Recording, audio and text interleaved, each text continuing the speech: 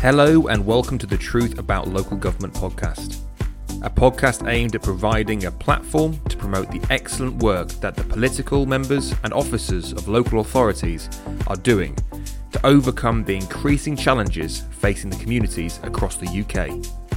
Additionally, we will be promoting the wide array of career opportunities that exist within local government. We hope this podcast will help drive engagement between the public and local authorities across the UK.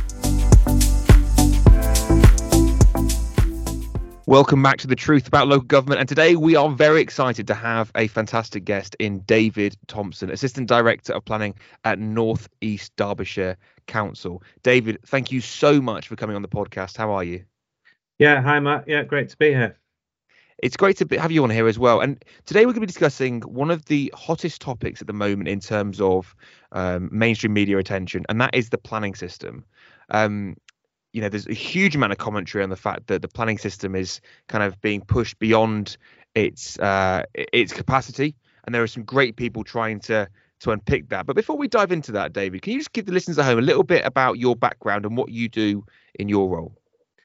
Yeah, thanks, Matt. So as Assistant Director, my role is basically to head up the planning function at North East Derbyshire. So there are two main elements to that. There's a team that deal with the local plan and kind of the long-term planning for the district. So they're responsible for making sure that our local plan is up to date and that our policies are in accordance with the national priorities. And then the other end is probably the sharp focus that most people deal with most regularly, which is the team that deal with planning applications and enforcing against any potential breaches of planning control. So they're the kind of two elements together. What are the challenges that planning leaders like yourself are experiencing at the moment? I think the main issue is one of resourcing, which is well talked about in the media, and again, any people who interact with our services will be aware of. Actually, at North East Derbyshire, we do have quite a good stable team with experience, but we do know that it's quite common across the sector. There's a real challenge in terms of the number of people actually coming through into the planning profession from university, and inevitably those challenges around pay and particularly in the planning system where you have a private sector that runs alongside local authorities. I think there are a number of innovations that are happening at the moment, but that resourcing remains a particular challenge. And then I think because it is so politically sensitive, I think that's one of the great things about planning, that a lot of people do want to talk about it, but inevitably it's quite challenging. Sometimes the headlines don't necessarily tell the full picture. So sometimes you feel like you're perhaps fighting against that a little bit. It's so true. And I think, look, the first thing I want to kind of pick there is we're talking about, demand and supply. And there's been a sustained level of demand within the planning functions for bringing planners through. And that's one of the reasons why I want to do this podcast, is to kind of make the people at home aware, people at university, people in school go, have you thought about becoming a planner? It's an amazing role to really help transform the physical place that you see around you every day. Why is it so difficult to, what's the biggest, I guess what I'm trying to get to here is, why is it so difficult to make people aware of the opportunities that exist within planning? Do you think it's down to the marketing of planning, or do you think it's just the fact that, I don't know, why is it so difficult to get graduates? I think the marketing is a very key point, and I think it's something that the Royal Town Planning Institute, which is obviously our professional body, has adapted over time. I think there's perhaps an inevitable sort of protection of a profession that perhaps has led us to be a bit slow off the mark. So giving an example, it's only in relatively recent times that overseas experience has counted towards becoming a chartered town planner.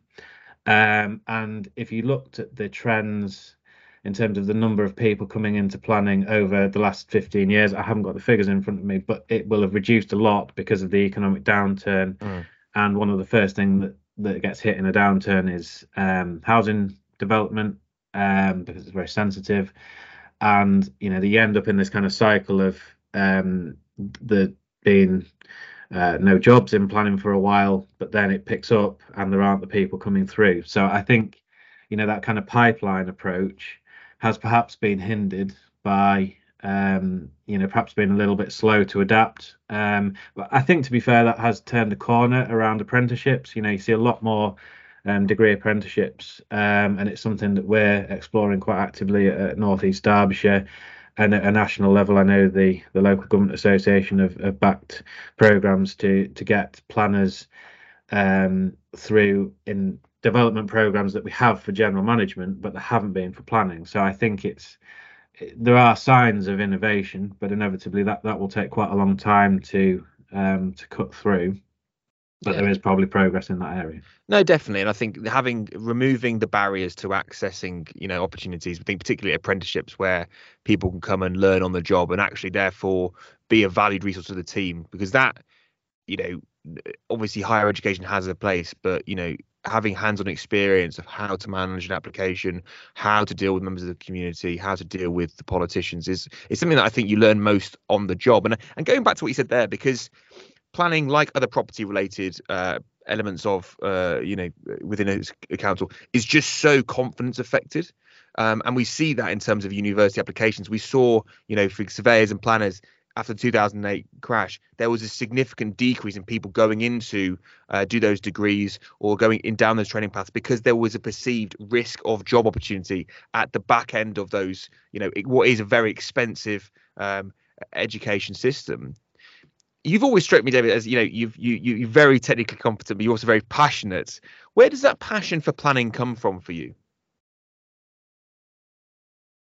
Well, I think there's nothing that matters a lot more to people beyond family than where they live, and the ability of people to shape where they live.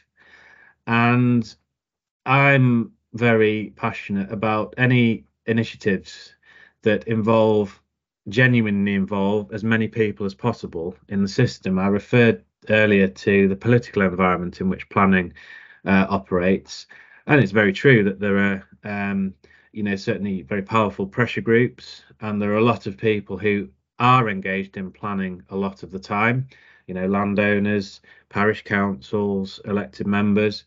But there are also a lot of people who probably feel quite disenfranchised from a system that is, professionally driven, and quite niche is probably how a lot of people see it. However, it has very, very real consequences day to day. For example, there's nothing more fundamental to trying to deal with housing shortage than how the planning system reacts to, applications, and how easy or hard it is to get land allocated for housing. That's absolutely fundamental. So my passion is planning is really at the centre of hopefully finding the solutions to a lot of the challenges that we've had for a number of years, and we do still have. And it's really great to work with like-minded people. There are a lot of people who are trying to solve these issues, or trying to at least put arguments forward as to how you might solve them. So I find it to be a really innovative sector, and I know that some of the press coverage doesn't necessarily align with that, but most people in planning are here to so-called make the world a better place, but actually find realistic ways of doing that, as practical ways that will actually deliver. There's one of those things that I find it's just more of a statement of society, is that everyone admits and knows we need more housing, but nobody wants the new housing developments to be in their backyard, affecting their green space or affecting what they perceive to be the identity of that area. But it has to go somewhere. How much opportunity is there? You've talked about innovation with planning. How much opportunity is there within planning to be creative, particularly around, I appreciate the local plan involves, creativity to look at it strategically, but in the DM function, in terms of when you're having applications coming to you, is that just a process that's kind of quite straightforward, or is there a creative interpretation that you have to, embrace as the planning officer? Well, it's an interesting point that you make, and linked to that point about people perhaps, naturally having a hesitation around change, and people being, raising genuine concerns about infrastructure capacity. That is a genuine concern for a lot of people. But in my experience, the most successful outcomes in terms of infrastructure mitigation, so funding from developers or ideas about, new community facilities, come from actually a positive engagement in the process. So where a developer is expecting a difficult time and a negative outcome, they will tend to put a guard up and work along the lines of, well, we know exactly what the local plan says. We're confident we'll get planning permission here, and if you want to fight us for it, then that's fine. Where that conversation is more positive around, understanding a community's needs, and planning officers are trained in negotiations and understanding a whole range of different views on a proposal, where that's a more open conversation, both in terms of what local residents say around, we accept that there's a need for more housing, but by the way, we also need, a new community facility. My direct experience of specific applications that I can recall are that where that is a more positive conversation, development comes forward, but so do those community facilities. There are very limited other ways, particularly in the financial climate that we've had over the last 15 years, and let's be honest, it's going to continue. There are limited other ways of funding that infrastructure. Yeah, and that just for those listening at home, just so you can understand what myself and David are talking about. When a development happens with a private company, they have to provide a contribution to that community as part of that development program. It's called a levy that is instructed. And just going back to what you said there, David, because I've got friends that work for an organization called DevComs, and they kind of sit between the developer and the community and the council to try and de-risk from the developer side the development to make it happen. But the key crux of that is you've got to make a community feel that a development happening with them, not to them. You've got to engage them. You've got to understand what they're looking to achieve. Because actually sometimes they're both saying the same things, but because they're both expecting each other to act in a certain way, they can have a fixed mindset and they can just start to close their ears to it. And I think that's just so important. How do you, as the director of planning, manage those political relationships, manage those stakeholder groups, so that fundamentally, if success is the enrichment of the place by infrastructure developing, housing developing, and fundamentally the needs of society being met, how do you manage those relationships? How do you communicate? How do you conduct yourself to achieve that as the leader of that planning function? So I think we've got to be on the front foot about it, really. It's for us to go and engage with, parish councils and clearly elected members, but also actually, using technology. And that's something we're about to embark on at North East Derbyshire, actually using technology to, reach out to perhaps less engaged members of the community. Technology, perhaps stereotypically, particularly younger people, but people who, for example, do want to get on the housing ladder, actually having a say in the process. But I think regardless of which group it is and exactly how you engage, us going out to people rather than being seen as, the gatekeeper of the local plan, that's actually ours, and it's our document as the council. Having meaningful consultation is the way to, I think, engage as many of those positive views as we can.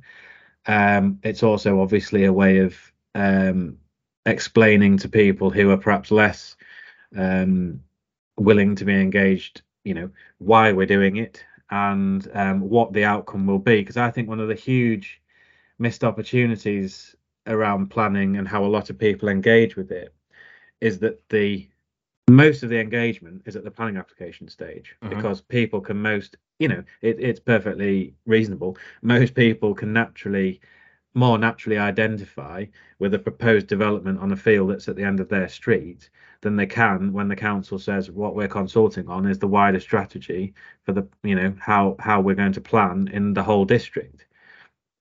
And one of the real missed opportunities is that the policies are set at the point where we're looking at that strategic vision for the whole district. And those policies then clearly have a knock-on effect on how we deal with the planning application.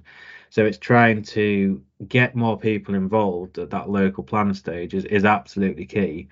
And I think it's about a variety of consultation techniques, but certainly us being more on the front foot and probably a bit more willing to be innovative and not necessarily hide behind, the resource issues are there, but there are ways of using technology to, do more, undoubtedly. I find it really refreshing the way in which you talk about innovation and what you're doing in the future and engaging, because I absolutely agree that that is one of the ways to deal with the increasing pressures. But going back to what we talked about in terms of salaries, and I want to kind of give some context to those listening at home as to the challenge. The reason why in a council it's so difficult to increase, planners should be paid, in my opinion, more for what they bring to the organisation. That's just my opinion. That's not. I'm not saying that's everyone should believe it. That's just what I believe. The difficulty you've got in a council is that it's done on a grading system. So you have to essentially, you're comparing a chartered planners got an MRTPI, but you're comparing that to an accountant, to a lawyer, to a surveyor. And the problem is that with councils that are facing ever increasing costs associated with just running the council day to day, they haven't got enough money as it is. So therefore, how do you increase salaries? And the government came out, and I haven't got the specifics, but they created this fund that was available to deal with some of the resourcing issues around planning. But the reason why I think it was just flawed was because it didn't actually address the fact that there was going to be no change to the supply of planners. So all that was going to happen was you maybe could offer market supplements, maybe, or planners on an interim basis are going to get paid more money because there's more money coming into it, but there's no more planners to do the work. So it's not actually addressing the root issue of getting more people in at grassroots planning, getting more people understanding the benefits of the career. That's the key part to dealing with the supply issue. But that's one for another episode. What do you see the future, David, for the planning? What do you see, the future role of a planner, or any changes that you see coming up within the planning? You've mentioned IT there. Do you think that will change the way in which planners operate? Yes, I mean, I think certainly the current government and the potential reforms to the local plan making process. I think everybody in the profession, as well as outside, accepts that, if it takes you 10 years to get your local plan in place, that is too long. And that's happened to a number of authorities. So they're looking at really streamlining the process to under 3 years is the current ambition. And there's no doubt that without significant use of technology to help that streamlining process, that is highly ambitious. So there's no doubt that, greater use of technology in terms of and again, in terms of consultation and making it a more accessible system. So at the moment, it's quite often the case that to actually find an authority's local plan, you really have to be searching for it and want to find it in the first place. It's not the most accessible document on a council's website, whereas actually use of geographic information systems in a way that is more accessible to people who just genuinely do want to find out information. And getting dashboard type information, headlines, and just making planning a bit more accessible on a council's website, I think would be a significant step forward. And I think regardless of whether the current proposals actually make it through or they're changed to a different form, how people are engaged in the planning system, whatever it looks like, that's going to be a key aspect of whatever it looks like in the future. And I think in terms of recruitment, we do need to be looking at degree apprenticeships as the way forward. That's started, but that is going to be, getting people who perhaps don't have the traditional, geography degree, and saying, right, well, that would make a good planner. Actually, there's a wide variety of degrees that could equally be relevant. Linked to your point about certainly in development management, you learn so much of it on the job. Actually, why not do the planning qualification whilst you are doing the job, and making that an easier route, so more universities doing it. For example, in Derbyshire, I've had discussions with the universities in South Yorkshire. Some are very much aligned to the apprenticeship route, but others are not. That is going to be a clear barrier to, if that persists, how many people are actually going to be able to do apprenticeships. So there are a number of things that we need to be more open to, I think, in terms of change. both on the resource side, but also, anticipating what any changes to the planning system will look like. But there's always going to be change talked about in planning, because that's one of the reasons I am very passionate about it, and I enjoy it. But rather than just constantly talking about change, we've got to get things done. Last question for you, David. What advice would you give to somebody either thinking about going into a career in planning or just starting out? Well, I would say absolutely do it. I think it's a brilliant career. I think, it's tough and challenging in the sense that, you're never making decisions that are popular by everybody that you're engaging with. But it is something that people, even if they start out saying they're not that interested in, everybody has an interest in, what their area looks like, what provision of housing and facilities there will be for their children. There is a natural interest in planning, and it's about unlocking that in a way that is positive. Working with developers is again a challenging process, but there's nothing better, I think, than, and this might sound very sad, but seeing the product of your work. It is a job where you do make a change, and you can physically see that. I think that's a brilliant element of planning. As somebody I've always worked in local authorities, but I would always advocate that as a starting point. Again, we know the challenges around resource, around pay, but actually, engaging with people, there's nothing like it from a council perspective. People expect a lot from their council, quite rightly, in my opinion, and it's not always something you can deliver. But there's nothing like trying to, deal with that on the coal face. And there are a lot of different opportunities: biodiversity, net gain, priorities around conservation, devolution. Planning is at the centre of all of this stuff, and it will remain so, despite always being talked about in a politically charged way. It will always be at the centre of things, in my opinion. So yeah, a brilliant career that I would absolutely advocate. David, thank you so much for coming on, and thank you so much for your just enthusiasm to engage in the conversation. It's been a really great chat with you. Yeah, no problem. Thank you very much, Matt. You've been listening to The Truth About Local Government. Today we've been fortunate enough to have David Thompson, the Assistant Director of Planning at North East Derbyshire Council. We have discussed the supply issues, the future of planning, and it's been a fantastic conversation. I hope you at home have enjoyed it. Tune in later for more episodes. Thank you for listening to the Truth About Local Government podcast. Now, 87% of listeners who enjoyed the podcast do not leave a review, follow the podcast, or share it. Please, if you liked it, review it, share it, and let's keep spreading the positive message about local government.